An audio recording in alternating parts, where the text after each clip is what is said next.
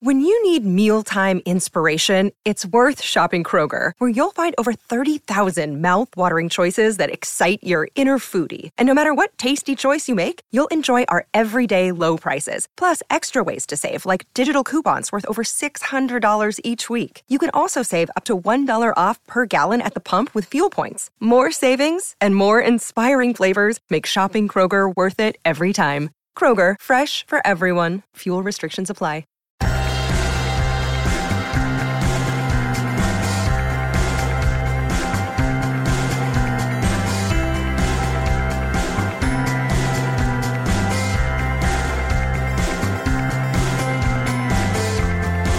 Hello and welcome back to another episode of Beyond the To-Do List. I'm your host, Eric Fisher. This is the show where I talk to the people behind the productivity. This week I'm excited to welcome back to the show Eric Zimmer. He is the host of the One You Feed podcast. So glad to have him back. Last time he was on the show, we talked all about mindfulness and meditation and just gaining momentum. This was about late 2019, so it's been 2 to 2.5 plus years now. That was just prior to the pandemic. Well, all of those practices, mindfulness and meditation, etc., definitely have come into play in the last few years here. But what's great is he is back to talk about spiritual habits. And before you check out and say, I'm not spiritual, I'm not religious, etc., that's exactly what we start talking about, is we differentiate between what is spiritual, what is religious. In fact, we even break down the word religion. To my surprise, I didn't think that I would be bringing that up, but it's actually pretty cool. But we talk about the principles behind making habits out of spiritual practices and the benefits that those spiritual practices will have for you. And you may be thinking, well, I don't do any spiritual practices, but you do, or you're at least aware of some of them in terms of journaling and meditation. And there are others, but those are some of the ones that, again, probably jump out at you as maybe ones that you'd be familiar with in the realm of productivity. So if you want to deepen your spiritual grounding, awareness, etc., I think you're going to really enjoy this conversation that I had with Eric Zimmer. I know that for me personally, this is a place where I am at right now in terms of establishing and then deepening spiritual practices in my own life. So I would encourage you to jump in, and I'll get out of the way and just say, enjoy this conversation with Eric Zimmer. Well, this week, it is my privilege to welcome back Eric Zimmer to the show. Welcome back, Eric. Thank you, Eric. I am happy to be here. I always love a chance to talk with you. Yeah, same here. So, and that's funny because last time you were on, we talked all about your podcast. We talked about what you've been doing. We talked about mindfulness. We talked about meditation, getting momentum. And I think we're going to touch on those things a little bit here as well. But I want to start off and say, I don't want to assume anybody's heard that episode. And so I want to give a quick summary of, okay, you're Eric Zimmer, you're a behavior coach, you have a podcast called The One You Feed, and let's start there. So what was your journey to becoming a behavior coach? And then let's talk about what the podcast, The One You Feed, is. Yeah, well, the journey to become, what I am today, like anyone, it could be either a 9-hour story or a 2-minute story. I'm going to go with the 2-minute version. Essentially, some of the defining moments for me were heroin addict, homeless at the age of 24, looking at going to jail for a long time, getting sober at that point, which sort of really launched me into a journey on how do people change? How do I change? How do you make big change? How do you sustain change? So it was a very personal question for me for a long time. But as part of recovery, I recovered in 12-step programs. There was a lot of time spent helping other people. We talk about sponsorship in those programs. So I sponsored people for years and years and years. At the same time, I had a career in the software industry, largely software startup companies. Then I went on and I founded a solar energy company, and that solar energy company failed. And at that point, I was sort of like, well, what do I do now? I mean, I had work. I was doing software work again. I was doing fine, but I was kind of bored. And that's where I started the podcast. So I started the podcast, The One You Feed, and I'll explain what it is in a minute. But we talk about, how do we change? How do we live a good life? And so I was doing that for a while, and I started getting people asking me, hey, do you ever do coaching work? And I went, no, I don't really. But I got the question often enough, and I thought, well, why do I keep saying no? And I thought, well, why not try this? So I tried it, and, within like 15 minutes, I went, oh, wait a second. I've done this countless times, because it's a lot like sponsoring somebody in recovery. I've done this hundreds of times for so many people over the years. So it felt natural right away. And so then that led to behavior coaching, which then led to being trained to be an interfaith spiritual director, to creating the spiritual habits program that we now have. And that's the 2-minute version. Awesome. Okay. So then the one you feed, the title obviously alludes to something, and the summary there is pretty simple too as well, right? Yeah, it is. It's not about food. Well, it's maybe about animal food in some way. Maybe. Yeah. It's based on an old parable. There's 2 wolves inside of us that are always at battle. Which one wins? The one that you feed. So it's based on that parable. So I open every episode by asking my guests kind of what that parable means to them. Kind of looking at it from different angles. Although on one hand, the thing that makes something a parable is that you immediately hear it and go, oh yeah, all right, that resonates. So yeah. And the thing is that, and then we got into this, talking about, well, when it comes to productivity, the things that you focus on are the things that you will get done, or the things that you spend your time on are the things that you will be about. And that is very much in line with feeding which wolf inside of you. That's right. That's right. Ultimately, I think at its base, the parable it talks about choice. It says our actions and our thoughts matter. Yes. They matter to what type of life we have. Mm-hmm. And there's a lot of different places we can go in terms of how you focus on things, deciding which things you're going to focus on, and all of that. But I think the thing that I really want to jump in here and drill down in basically for the rest of our time is, and again, we alluded to this and we talked about it some, one of the spiritual practices, though not always a specifically spiritual practice, we talked about last time, which was meditation. And we can dive in on that a little bit here, but I want to get a little bit more clarity on, you talk about spiritual habits. And there are some people that when they hear the word spiritual, they start to think woo-woo. They start to think, check your head at the door and go with your emotions only. And others who have been burned by maybe certain religious groups in the past, and they don't want to get involved with anything like that. And I think what you would say is, and I think that a lot of people out there would agree, that regardless of which religious and or spiritual beliefs that you may hold, there are removed from that, though not necessarily specifically, and should be removed from that and can be quite helpful. There are spiritual habits that are a best practice to be involved in or practicing, again, regardless of whichever maybe belief system you've held on to or been part of. Yeah, I would agree with everything you said there. The term spiritual is questionable, right? Yes. And I've often thought, should I change that? Should I jettison that? Should I call it something like wisdom habits or philosophical habits? Or, I'm not sure, right? But the basics of the spiritual habits program is, I'm calling them spiritual principles, but they show up in so many different philosophical traditions as well. They're basic things that I think all of us would, if I said them to you, I'll give you an example of one, right? One is about acceptance, right? And putting our attention on the things we can change, not the things we can't change, right? I don't think there's anybody who would disagree with that, right? It's a foundational principle, shows up in lots of different places, spirituality, religion. The Stoics talked about it. So it's basic foundational principle, right? And so spiritual habits has some of those in them. But the question that I'm trying to solve in spiritual habits is, okay, we can hear that. We can agree with that. We can be inspired by that. But how do we actually live that way? How do we actually translate what we believe in or what we think is a better way to live into the way we actually live?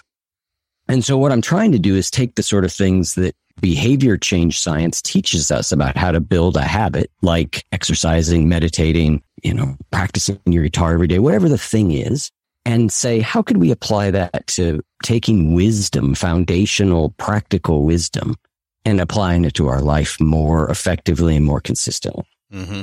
And I think this is the thing that maybe makes your approach unique here among many others is you're taking those spiritual principles and then mixing it in, or applying, I should say, behavioral science to come up with the spiritual habits.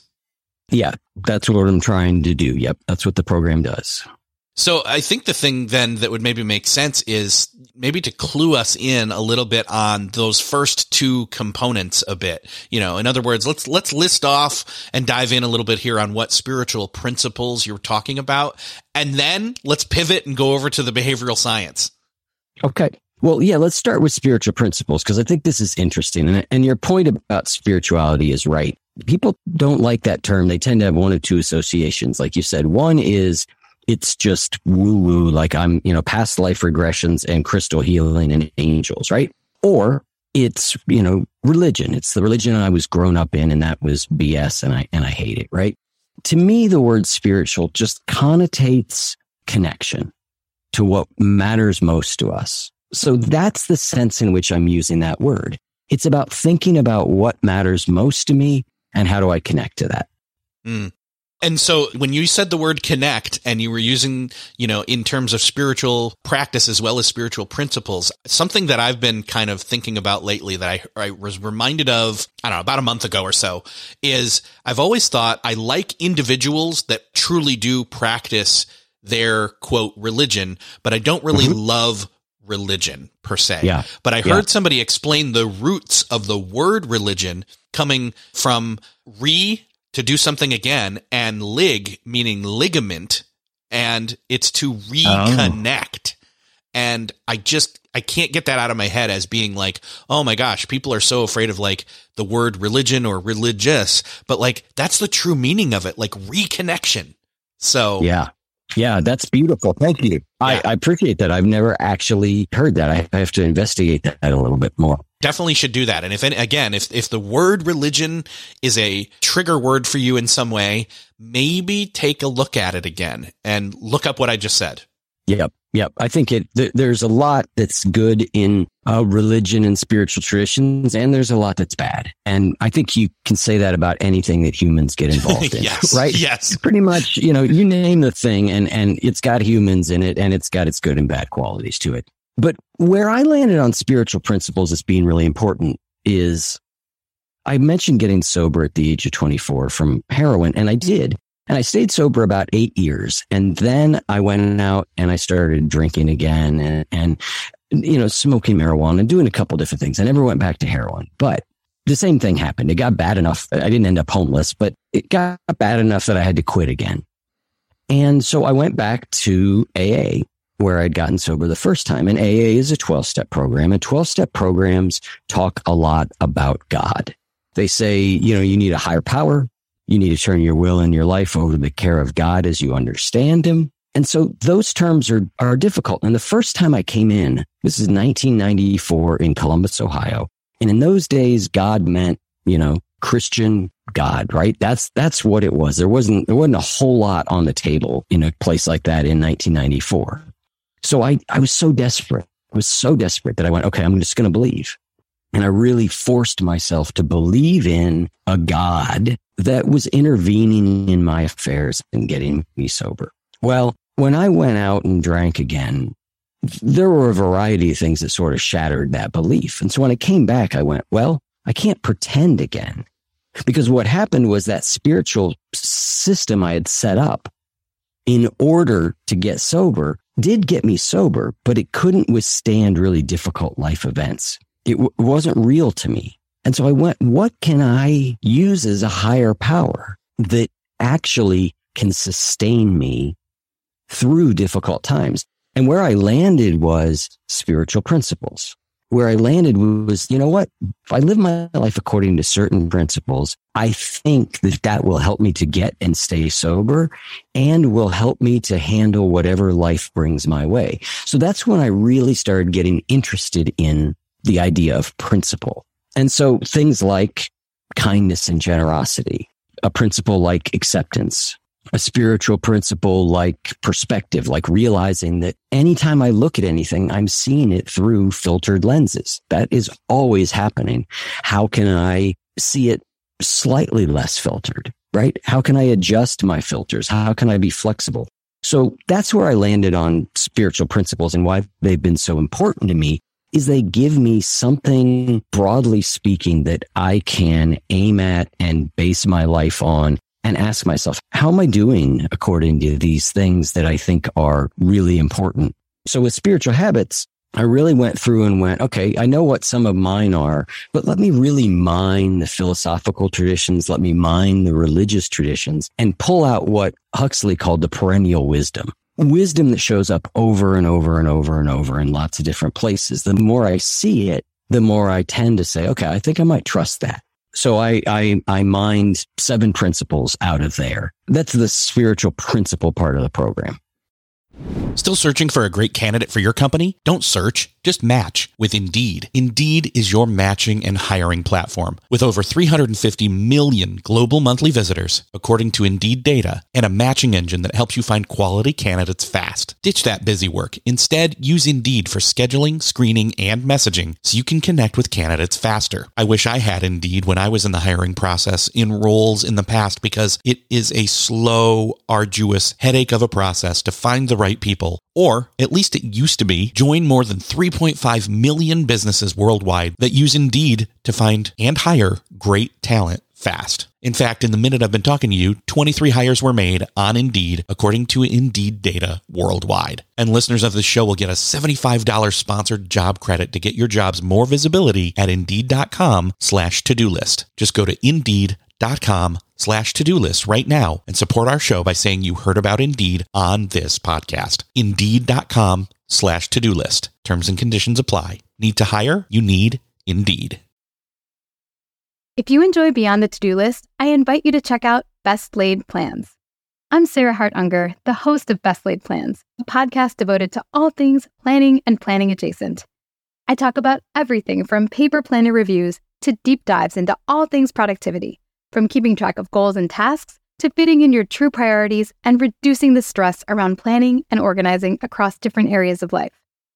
I am a practicing physician and mother of 3, so I have a lot going on in my own life and am intimately familiar with the time constraints that impact us all.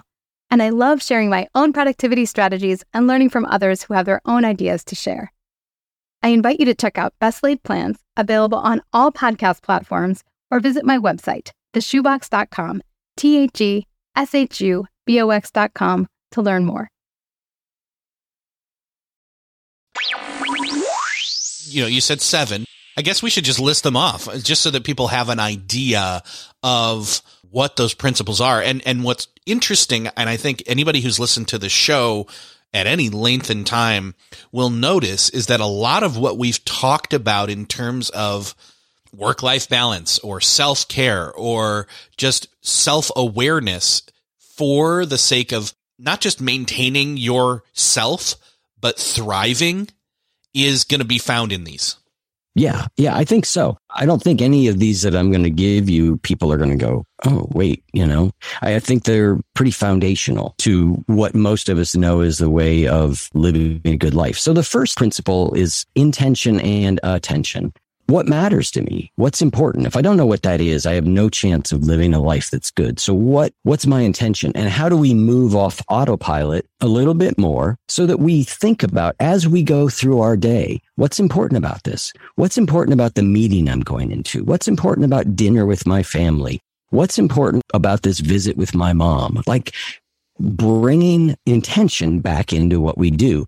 And then attention, like where our attention is determines the quality of our life. I mean, very foundationally, right? What we're paying attention to determines the quality of our life. So is my attention aligned with my intentions? Is my attention, am I pointing it in a way that supports my intentions? The second principle is compassion, but primarily self-compassion.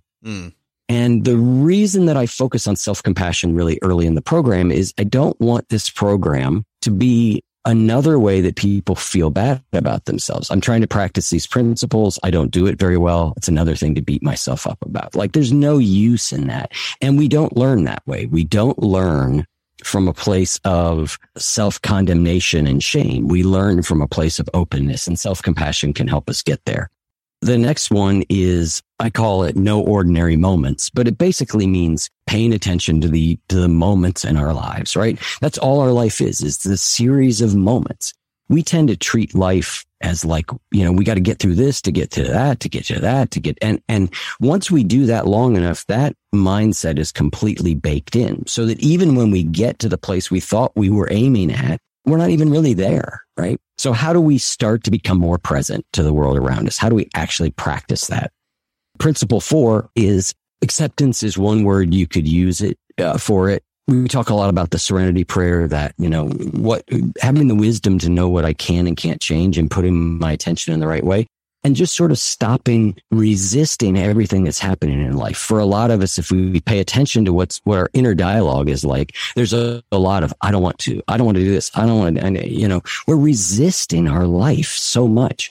What happens if we drop some of that resistance? And this one sounds like it's similar to compassion, but I would say the major difference is it's almost outward facing towards, your perspective on what you can and can't control externally from yourself. Yes. Yeah. Although there is a lot of inner resistance, right? There's a lot of inner resistance to how we feel.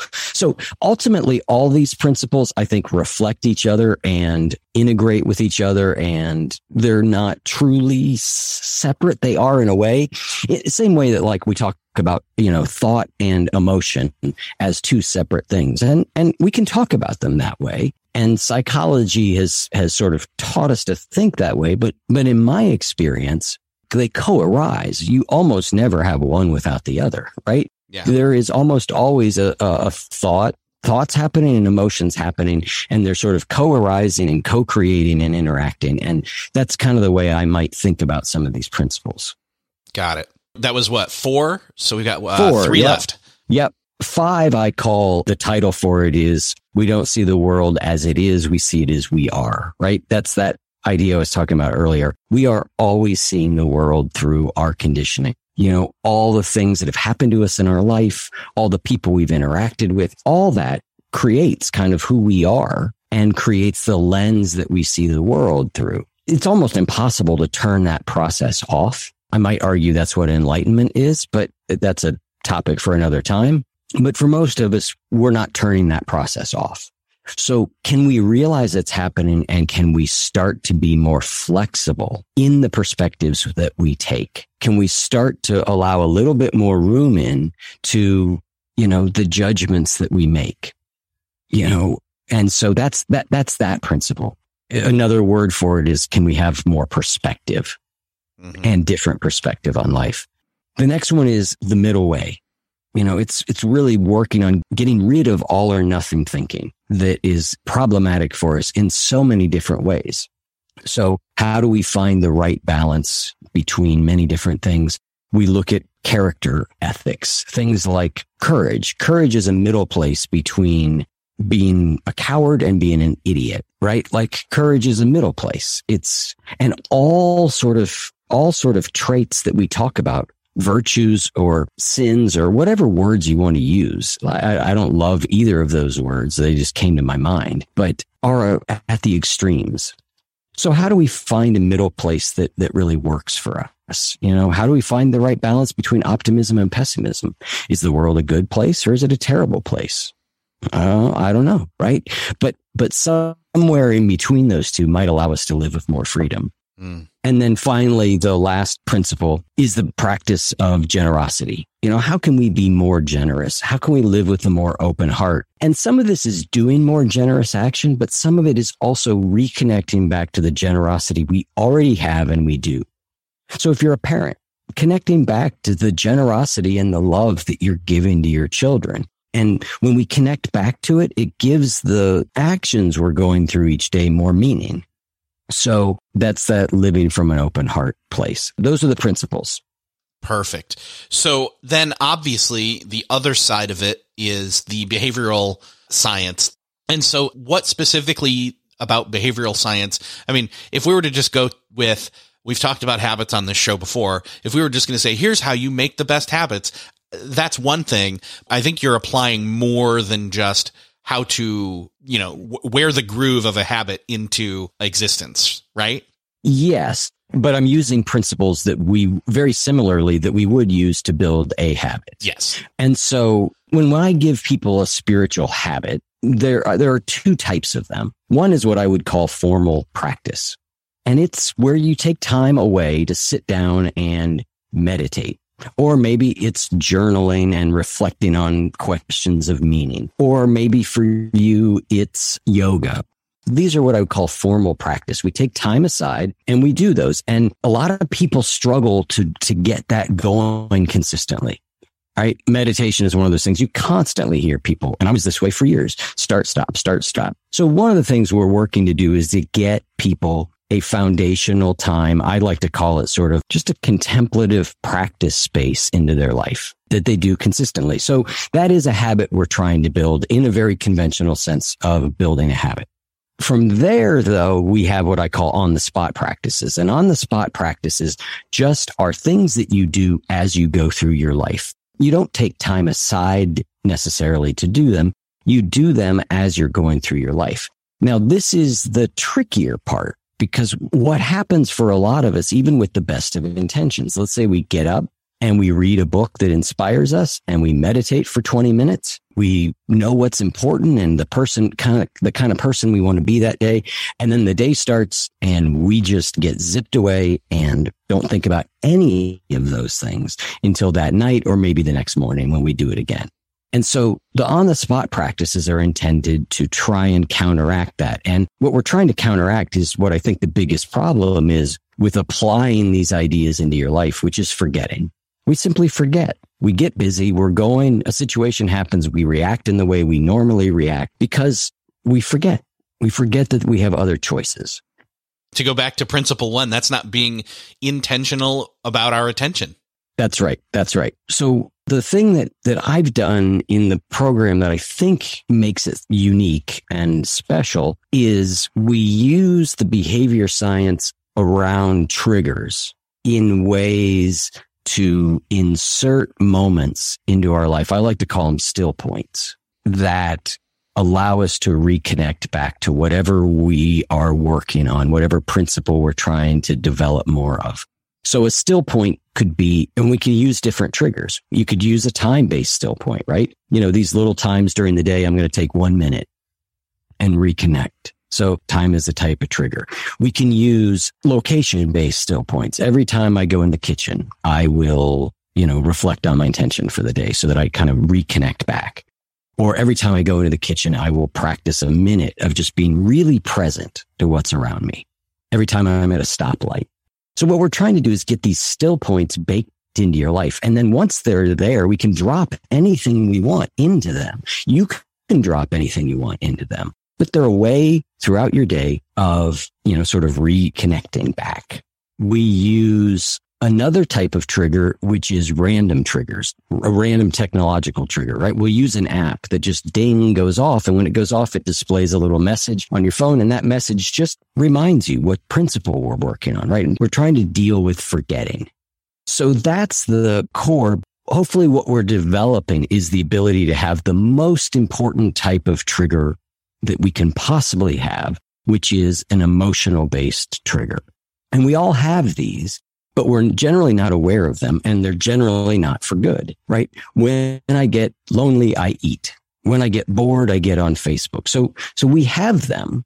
They're just, we don't know we have them. So what we want to develop are emotional-based triggers that say, when I get stressed, I will do X. When I find myself angry and wanting to snap at the kids, I will do Y. So this is about developing an internal awareness. And this is hard to do. This is the hard work. But it's the work that becomes most valuable in really transforming who you are, because it breaks us out of those habitual patterns of reaction.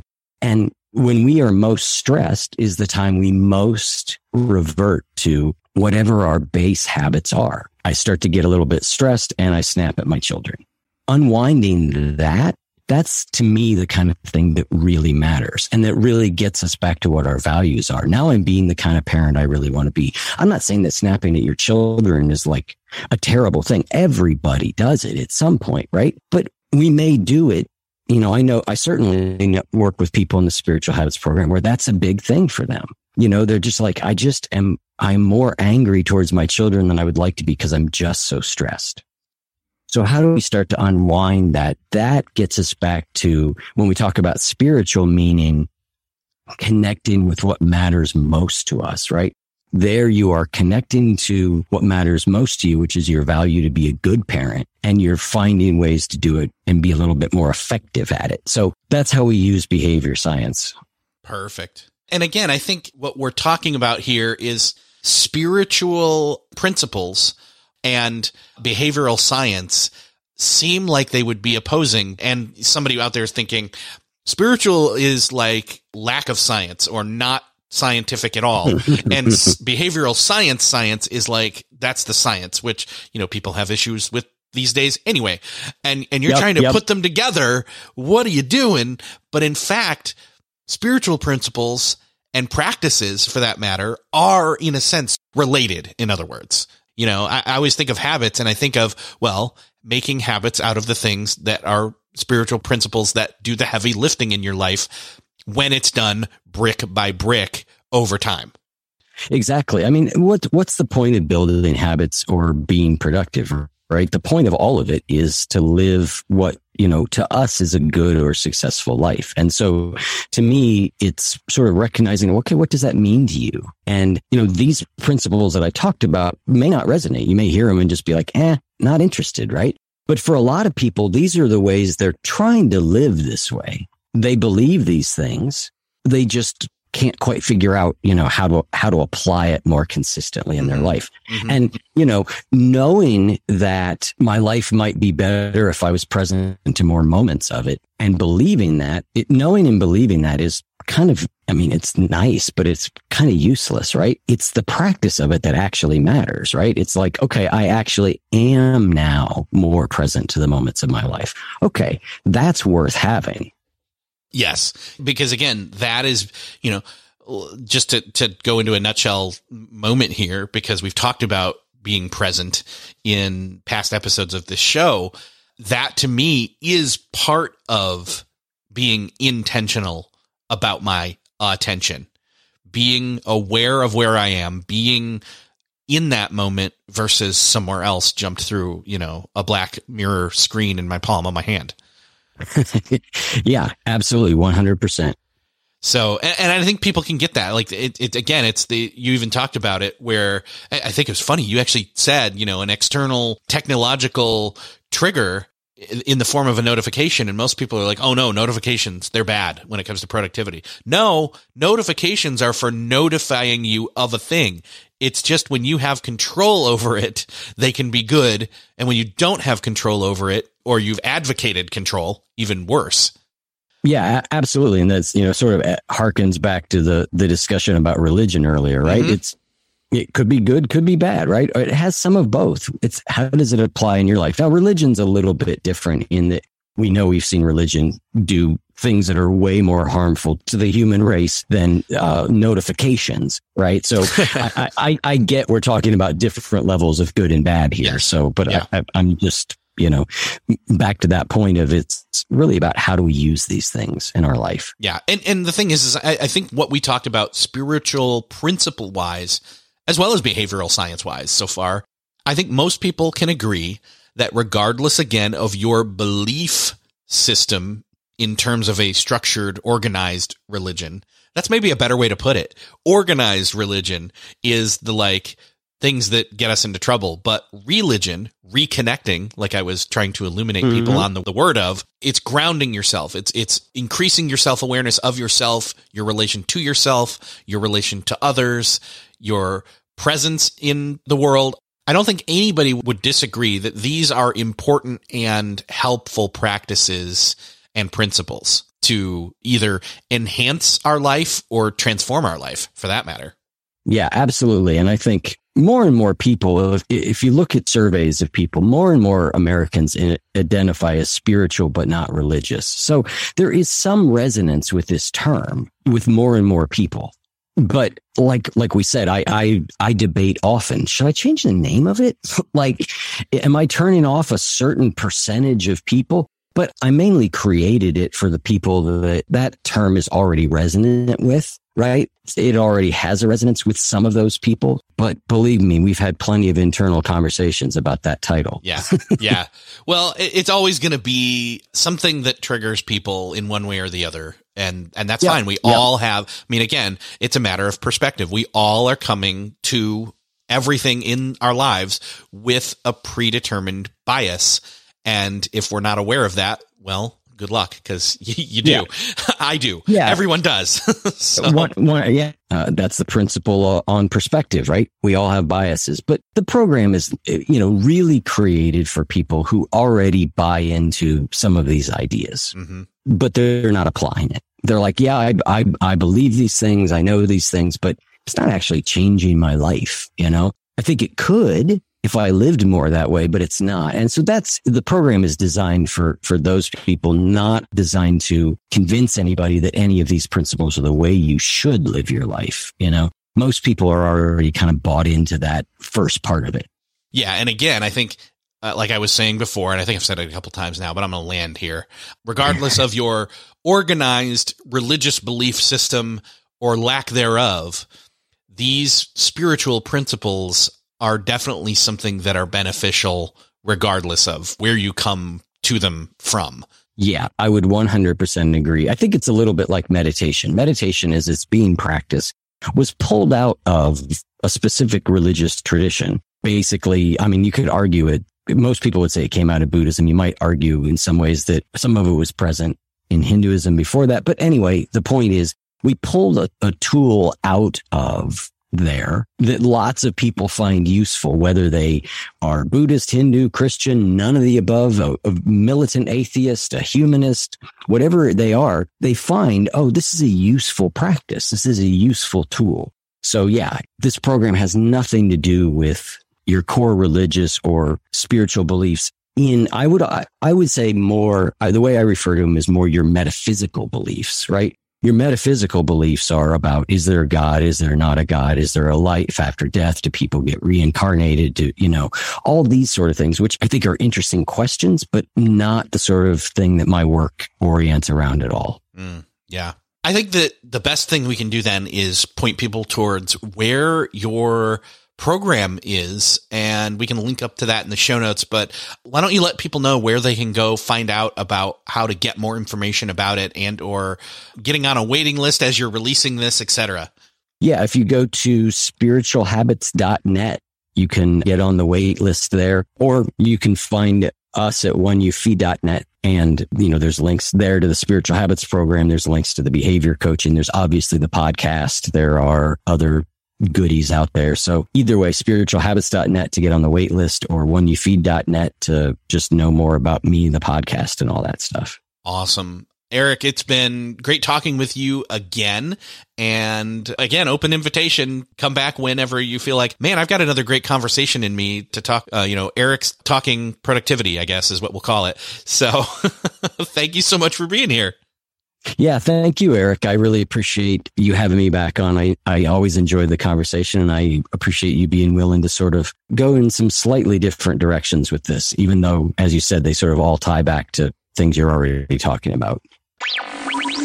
Well, that's another podcast crossed off your listening to-do list. I hope that you enjoyed this conversation with Eric Zimmer. I hope that you are walking away from this conversation having a little bit more of an insight into what a spiritual practice is, whether you're connecting that to a religious belief system or not. I know personally, I am trying to get more into meditation. I've had multiple conversations with people on this show before. In fact, there's another one I'm looking to have at some point here in the near future. And meditation is one of those things where I get into it and I kind of fall off the wagon. But when I do it, I feel great about it. Just like dieting, just like exercise, just like every other possible beneficial habit, of which these are part of that skill set, that toolkit, if you will.